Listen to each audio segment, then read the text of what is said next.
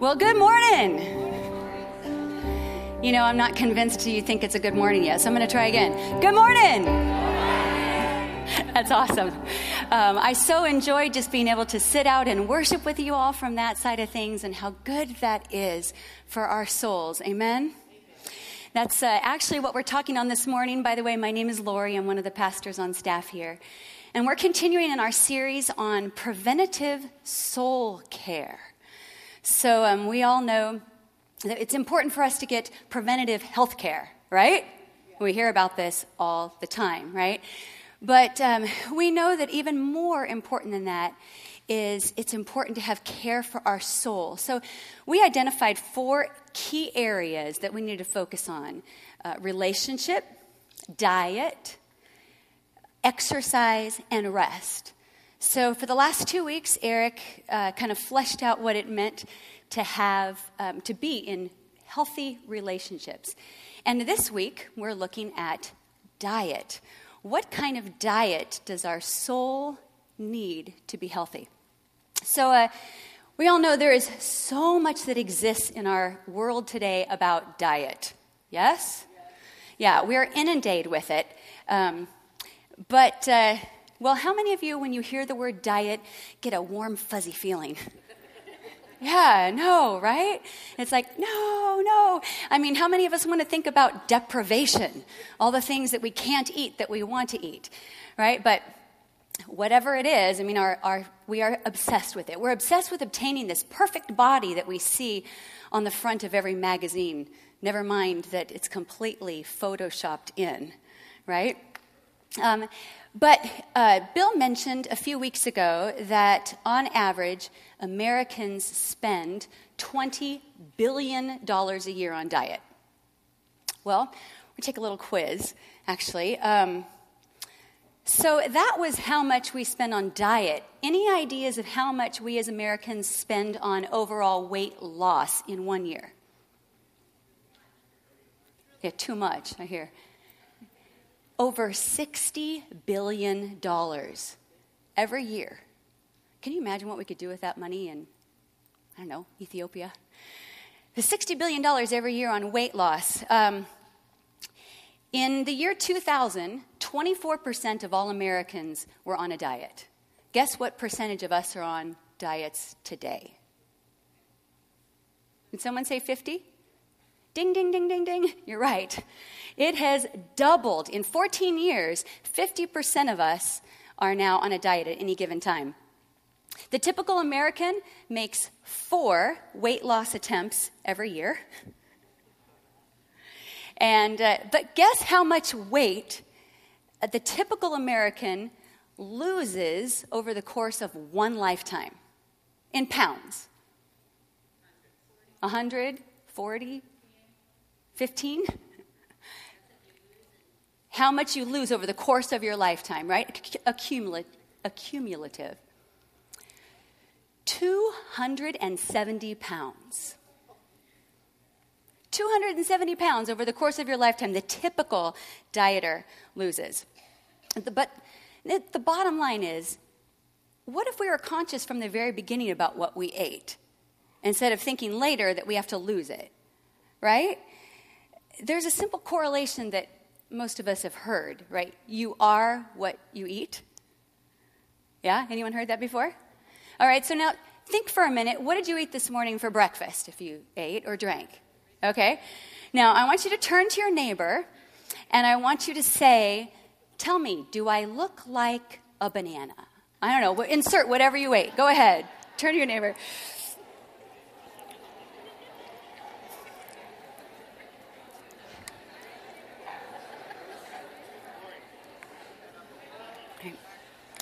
All right. How many of you look like a bowl of cereal? All right, so we may not literally look like what we eat, but we all know that what we put into our body has got to come out in some fashion or another, right?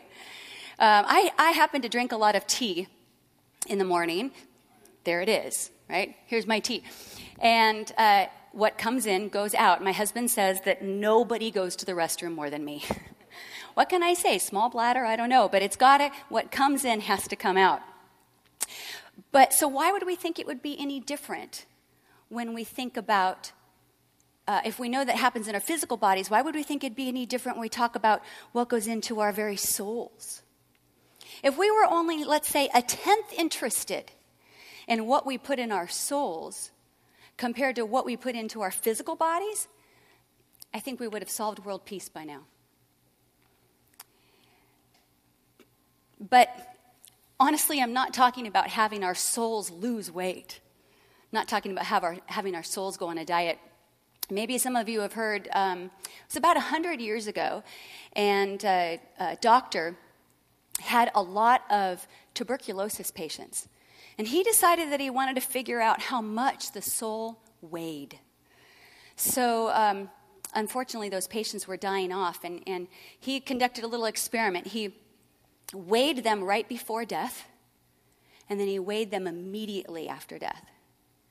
And he found that the soul weighed 21 grams. In fact, they even made a movie called 21 Grams, somewhat, not really about that, but a few years ago. But despite medicine's attempt to reproduce that, they have not been able to. So medicine thinks they don't hold any weight to it. So we can't say that our soul really has any physical weight. But let's clarify, what do we really mean when we talk about a soul? How many of you have the impression, it's kind of the Daffy Duck theory of the soul. It's when, imagine Daffy Duck, and he's being chased by Bugs Bunny, and wham, he gets hit by the train, right? And what happens to Daffy Duck? Well, you see this like shadow of Daffy, or Donald Duck, maybe it is. Donald, yeah, it's Donald. So Donald, you see the shadow of Donald kind of rise up out of his body, and he's playing a harp, and, it's this shadow soul-like image. And that's what we tend to think of as our souls. We die, and our soul rises up to heaven. Really, that's not what the Bible has to say about what a soul is really comprised of. The Bible looks at the soul holistically, that we are... every part of us is included in our soul. So, okay. No, not supposed to be on that yet. Huh. Okay. Anyway, let me just check for a minute. Sorry. No? Maybe it didn't get up there. I'm missing my... Well, I'll just have to describe it to you. I'm going to give you a word picture, okay? The soul is made up of, everything in our bodies. Dallas Willard, who is an amazing philosopher and theologian, he actually just died last year, came up with this visual of the soul, and I'm going to try to give it to you. Imagine, if you will, a series of concentric circles. Right in the center of the circle is your heart/will, okay? It's how we choose what we're going to do. So right there is in the center. The next level, the next circle, if you will, right outside that is our thoughts and emotions, kind of our mind, our thoughts and emotions. That's the second level of the circle. The circle right outside that represents our physical bodies, okay? What we eat, what we choose to do with our bodies, or what our bodies actually do. And then right outside there is what they call social, or your personality, our interactions with other people. But then the final circle right outside that is our soul. Now, what's important to know about this they're not disenfranchised from each other. They're interrelated. And that soul at the very bottom is the fabric that holds all those other circles together. Does that make sense? Yeah. So the soul is holding all the parts of our body together and enables the parts of our body to work together, either in a healthy way or an unhealthy way. But it's the soul that enables the parts of the body to work together. You can think about it like a stream. It's the stream through which everything flows through. Okay? Now let's consider how this might play out in real life.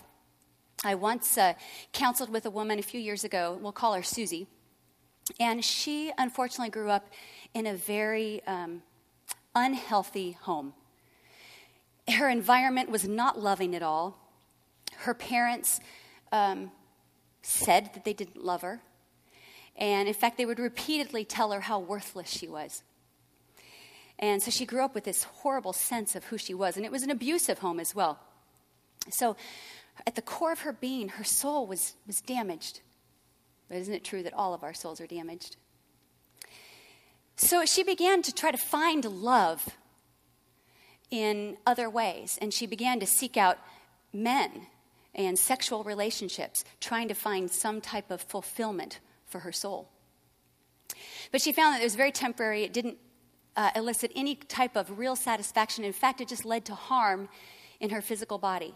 And it led to further feelings of worthlessness and further damage to her soul. She came to find Jesus and the forgiveness that Jesus offered. But Susie had a hard time believing that Jesus could really love her. So while her heart wanted to tell her and her mind wanted to tell her that Jesus loved her, her thoughts and emotions were so damaged, she couldn't believe that anybody would really love her. Her soul needed healing. Because the soul is what causes everything to work together, and a healthy soul is needed for our heart, our will, our mind, our bodies, our relationships with others to work as they were intended. Now, before we can talk about what our soul really does need, well, we need to understand what it is that our soul craves. Right at the core of who we are is this need to feel something inside us. That need that Susie had to go find that in other men. Or what draws a lot of people to pornography, that need to fill up something that would satisfy. But beyond anything and everything, we know that we were created by a creator. And we were created by this creator. Why? To be in relationship with him. That's really why we were created by him. And initially, we walked in the garden with him. And when that relationship was broken way back in the garden when the fall happened, our souls were broken. Our souls became damaged at the very core of who we are. And we've never recovered from that. As a result, we have this, think about like a crater in our souls that we're always looking to fill with something. And until we find satisfaction in the one who created us, until we recognize not only that we need to be with him, but we figure out how to do that, we will constantly be looking for something else to fulfill it with. We need to be with God. Look at what Psalm 42 says. It says, as the deer pants for streams of water, so my soul pants for you, my God. My soul, the core of who we are, thirsts for you, the living God. One day after our bodies have died and we are with the Lord, no barriers between us, the Bible tells us that we will be face to face with him. Right now, we only see it through a veil darkly. But one day, we will be face to face with our Creator. But while we do live on this earth, the more we can learn to walk with God, the more our souls will be healed, and subsequently, every part of us, as well, by the way, as those around us that we come in contact with. Look at Psalm 84. It says, my soul yearns, even faints, for the courts of the Lord. In my heart and my flesh cry out for the living God. Can you get that picture? Your soul inside crying out for the very living God. There was a man lived in the 17th century. His name was Brother Lawrence. Some of you may have heard of him. And he was a very humble man. He found the Lord in his teenage years. Actually, he found him by looking at a tree, and he noted how the seasons changed. And he believed that there had to be a creator behind it, and that led him to faith in God. And he actually joined a monastery. He was in Paris. And he joined this monastery, and for his lifetime, actually, his work consisted of being in the kitchen and working in the kitchen and being a cobbler. So he didn't have a glorious lifestyle, but he committed himself to learning what it meant to practicing the presence, to practice the presence of God in his daily life, in his everyday activities. And he wrote a book called that, Practicing the Presence of God. And it's become actually a mainstay in Christian literature because there's so much truth behind it, and it gives us an idea of how we might learn to really walk with God in our everyday actions. And people around him said there was just this peace that emanated from him and this joy, and he was a pleasure to be with. And it kind of played out in his everyday humble activities. He wrote, "Oh, that we should feed and nourish our souls with high notions of God, which would yield us great joy in being devoted to him." So we are to practice the presence of God, to learn what it means to really be with him. But isn't it true that we all practice the presence of something in our lives, whether we mean to or not? How many of us find ourselves focusing, obsessing, thinking about worry, fear, your jobs? What are you practicing? If your thoughts and desires were laid out right now for the last 24 hours, okay, what generally consumed your thoughts? Let's say it was written down. And you had to look at it, you had to face it. What would your thoughts be consumed by? How are you going to pay your bills this month? Dreams for your career? Dissatisfaction with your career? Dissatisfaction with yourself? Maybe what you don't like about yourself? What is it that when you're not meaning to think of anything, your mind really goes to? What is consuming our thoughts? I would just like to propose that whatever is consuming our thoughts is ultimately what is feeding our soul. And it's probably a combination of those things, but those things are feeding our soul. And we know what happens after we feed enough junk into anything, right? We feed enough junk into our bodies, what happens? They get sick. Can lead to permanent disease. It may cause padding or clogging. And it's not a good thing. Sometimes it's noticeable on the outside, but often it's not. How many of you heard about the guy who seemed to be in such great shape, and all of a sudden you found out that he had keeled over dead because there was disease on the inside? And that's what can happen to our whole bodies, every part of us. Remember, the mind, the heart, the will, the thoughts and feelings, our bodies, our interactions with other people, when we feed our souls the junk that we just so often do. And often we don't even realize that it's hurting us. Right? Our whole systems, our souls have become almost calloused, if you will, to it. My daughter, my 6-year-old, and I have been on a health diet for the last 7 months since the beginning of the year. So I realized that both in my daughter and myself, our digestive systems were just not what they needed to be. They say that if you don't have the right amount of healthy bacteria when you're born, that you won't be able to process food like you're supposed to.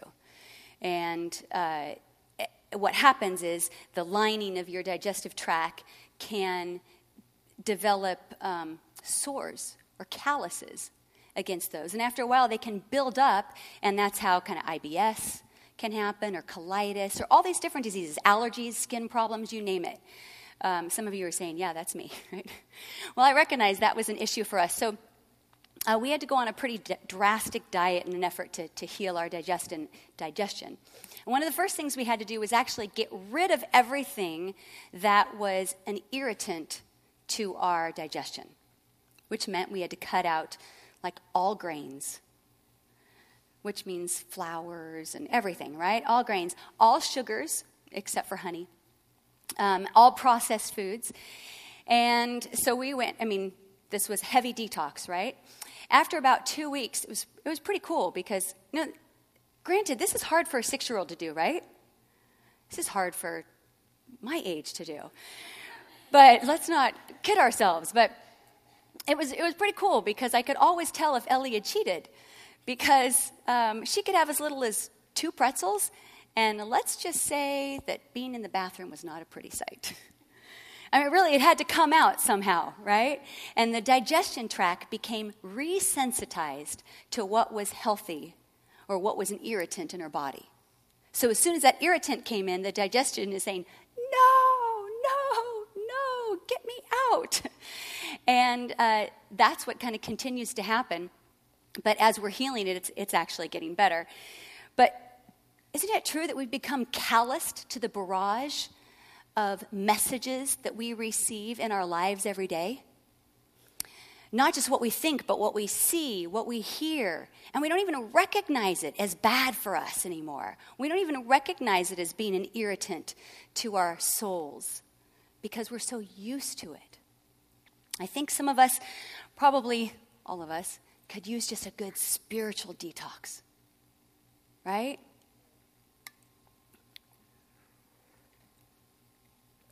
But what would happen if we intentionally sought to change those thinking patterns? If we intentionally sought to little by little learn to practice the presence of God in our lives? Let's think about what that would mean for a minute. You wake up in the morning and you have to remind yourself probably the night before, but you wake up in the morning and you think, oh, God, who you are. And you remind yourself of the attributes of who God is. And you meditate on that. And you go on and you eat breakfast in the morning. And you begin to take God to breakfast with you. And as you're meeting other people throughout the day, you begin to look at them and say, God, how do you look at these people? How do you want me to look at them? As I've done that, not as often as I should, but as I've done that in my own life, in terms of looking at other people and thinking, God, how do you want me to love them? I got to tell you that I just look at them differently. I look at them, I have this love for them when I look at them. And I have this empathy for them. And my soul aches for them because I'm able to look at them more in the way that possibly God looks at them. How would our lives look differently if we were able to practice Him in everything we did? Well, in order to really practice His presence, we need to know who He is. Agreed? So, as we practice His presence, we need to be able to learn to meditate on His Word. Let's look at what Psalm 119 says. Psalm 119, it's an amazing psalm. I love this psalm. It is filled with how much I love your law, O Lord. And it says, my soul is consumed with longing for your laws at all times. My soul is weary with sorrow. Strengthen me according to your word. Oh, how I love your law. I meditate on it all day long. And it's just throughout. Read the whole thing later on. It's a beautiful picture of how much our life and health and very souls are dependent on the precepts and the word of the Lord. Did you know that polls indicate that only 18% of professed Christians read the Bible every day? Do you know that almost a quarter of all Christians say that they never read the Bible? Almost a quarter. That, my friends, is a prescription for an unhealthy soul. And we wonder why we're not doing well.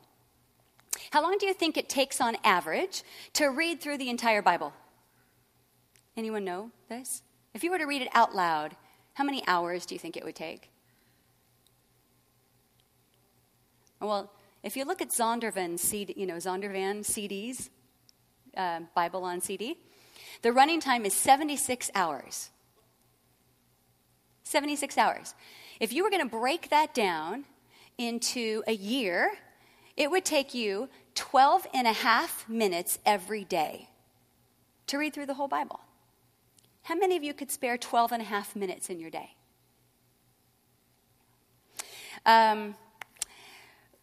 Well, how many of you heard of the series 24?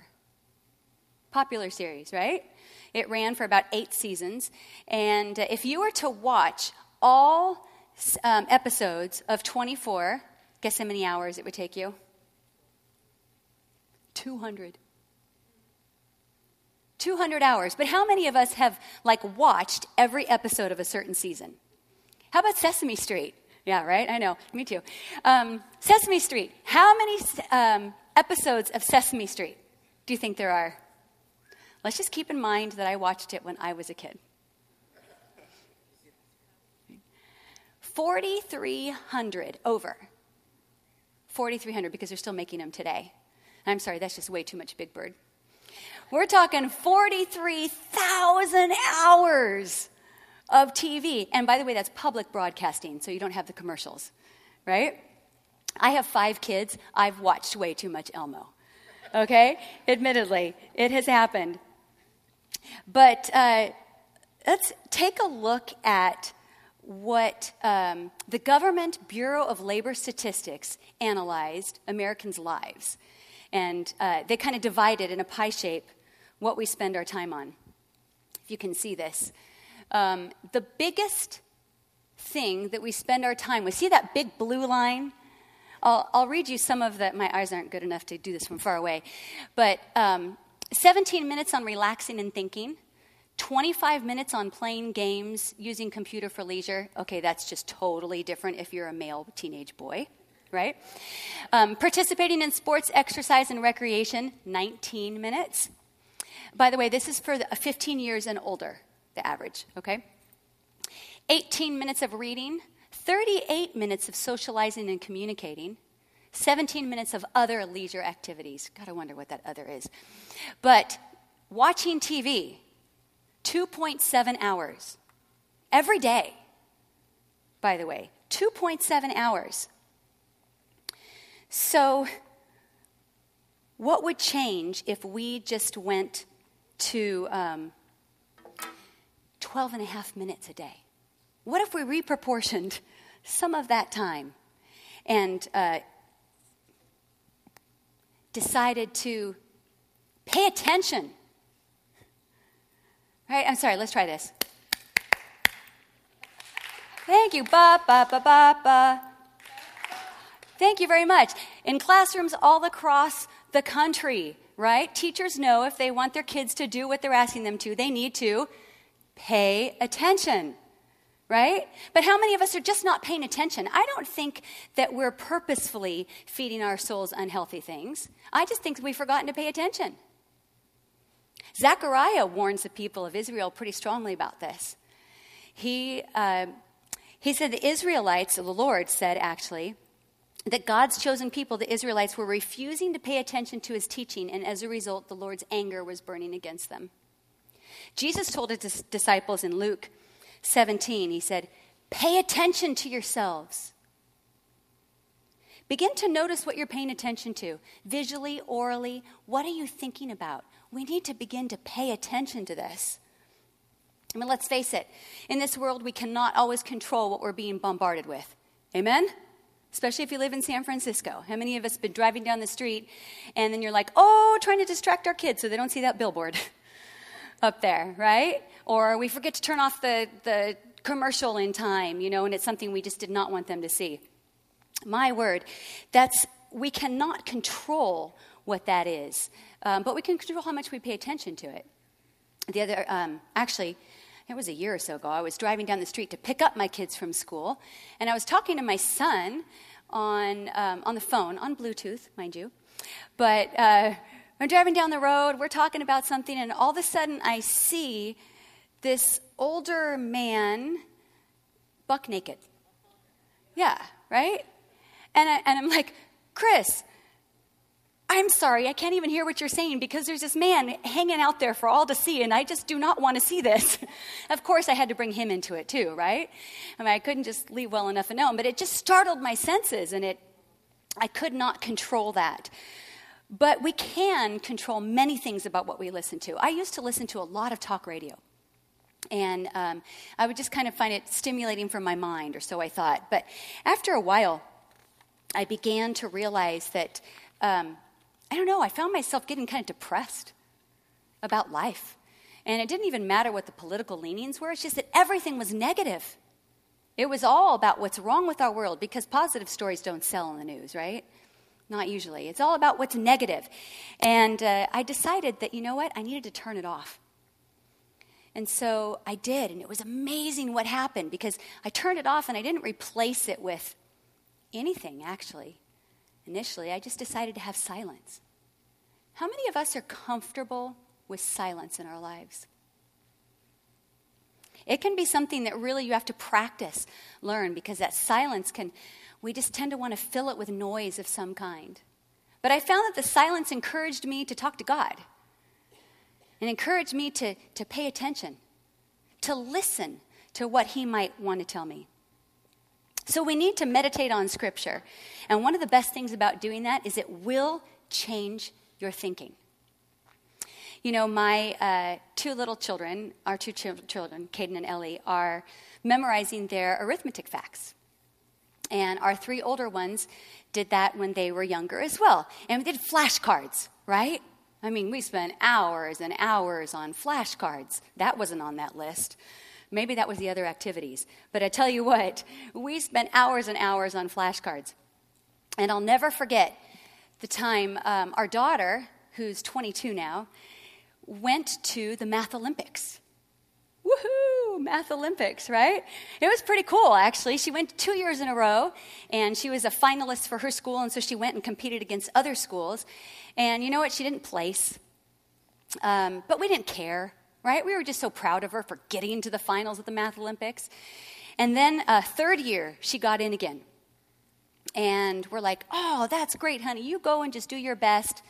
We didn't expect a lot, you know. She hadn't placed before, but we went to the award ceremony at the end. And, you know, they had 6 different places that they would list. And so we anxiously listed, like, maybe this will be your year, right? 6th, 5th, 4th. They just never called her name, and we're like, oh, well, that's okay. I mean, they went on to, like, go to 3rd and 2nd, but we didn't expect anything there, right? Because she had never gotten anything. All of a sudden, they say, and 1st place with honors, Chloe True. And no kidding, Eric and I look at each other like this. And no kidding, I was literally in my brain, I was looking around the room to see if there was another Chloe True. Talk about low expectations. But for real, I just did not expect for her to get 1st place. But you know what? All those years of putting in those flashcards, and those arithmetic facts, when crunch time came, it came out. And she didn't have to think about it. They were time tests. You know what? It was just problems. It was just figures, facts and figures. And she knew how to get those out. And you know what? That's what happens to us when we memorize Scripture. When we meditate on His Word and we memorize and we hide His Word in our heart, when crunch time comes, that's what's going to come out. But it's got to be a practice of something we do that begins to then change our souls, the way everything interacts with each other. Our heart and our will, our thoughts and our feelings, our bodies. So we're not even aware of it, but it all changes. A few weeks ago, God led me to a passage about wisdom. It's in James.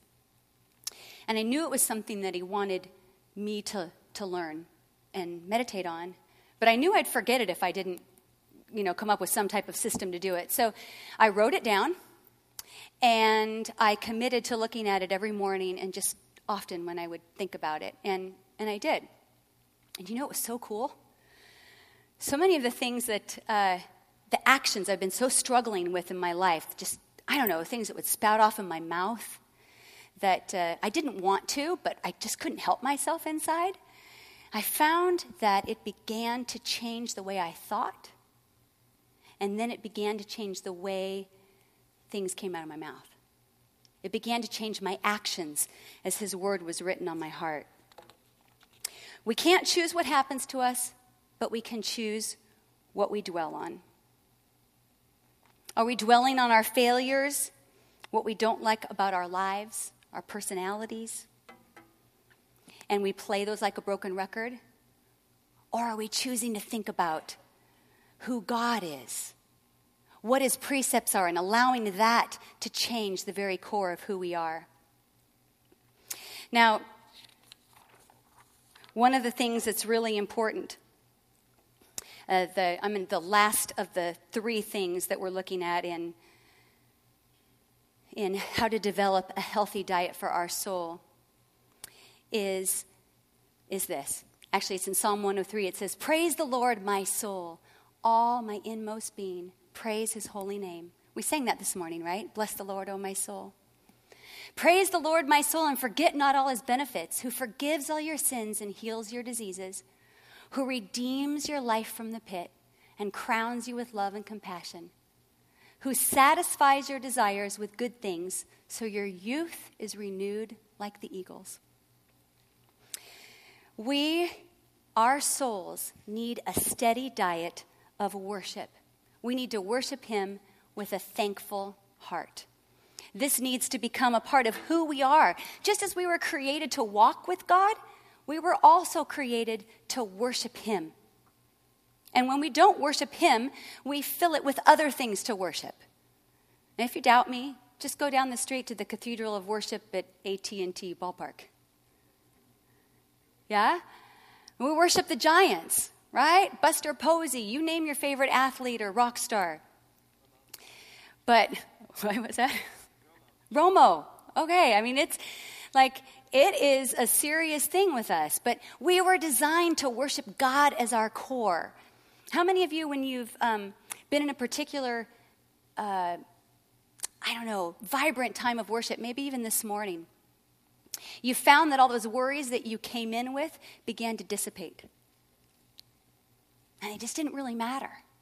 You know, the more we practice worship as a lifestyle, the more it becomes a way of life. Because what happens is it becomes a cosmic shift in our perspective.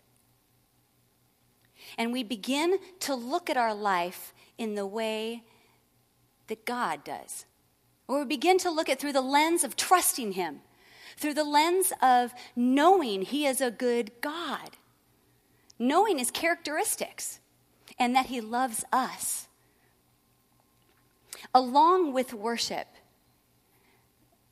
we need to eat a daily diet of gratitude. Developing a thankful heart. I decided a few weeks ago to practice this in our home more intentionally. I thought, hey, if I can get my kids to really get in the habit of being thankful, maybe they'll be thankful adults, right? Well, I'll get back to you on that in a few years. But, so we play a little game, and the kids, they're onto it now. And I'll say, okay, 5 things you're thankful for. And you know what, at first, I have to say it was kind of hard. I mean, at first it was like,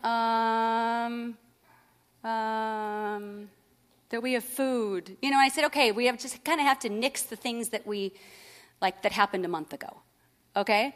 But what are you thankful for today? And now it just flows out of the kids' mouths. It's so cool. I say, you know what? I'm thankful it's a sunny day. That was my daughter today. Or my son yesterday. I'm thankful that Christopher, his oldest brother, is moving to San Jose from LA. Woohoo! He's up there in the back. Everyone say hi, Chris. He's running sound for us today. Gotta love it. Chris, we need a sound guy. So, but it's so cool. We can come up with these things that we are thankful for, and it develops a thankful heart when we acknowledge the one who gives all good things. So often today, do you find that we have this entitlement mentality in our society? Like, we think we're entitled to everything good that we get. Or if we don't think we deserve it, right? We think we're entitled to 2 days off every week. We think we're entitled to 2 months off every year. Oh, wait, that's Europe, right? But we think we're entitled to all these things, and we forget to acknowledge God as the one who gives us life, who gives us the ability even to exceed in our jobs, to get promoted at work. That he is the giver of all things. And when we dwell on that, it changes our focus.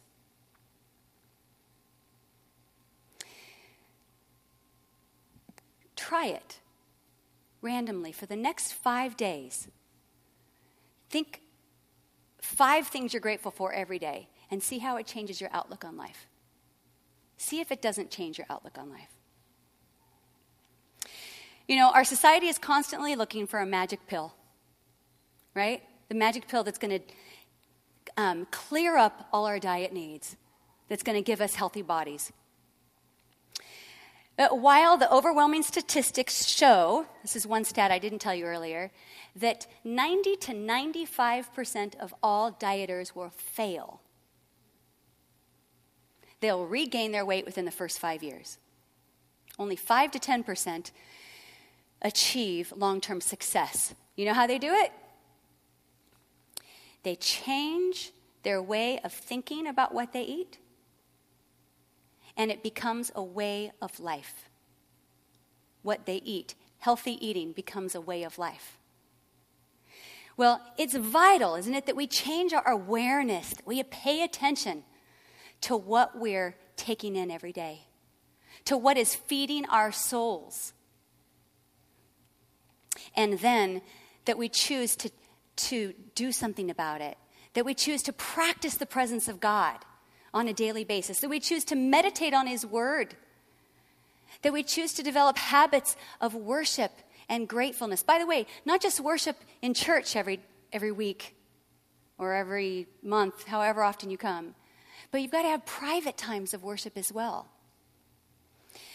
That this would characterize what you feed your soul. But ultimately, just want to leave you with this. Today was not about a list of do's and don'ts, although it may have seemed like that. But I really hope that we could understand a little bit about what our soul is and what it needs to be healthy, what it needs so that it can help all the parts of our body work together the way it should, in harmony. And when we do that, God promises he will fill us with his joy that is incomparable, his peace, and you know what? That will overflow to those people around us. Let's pray.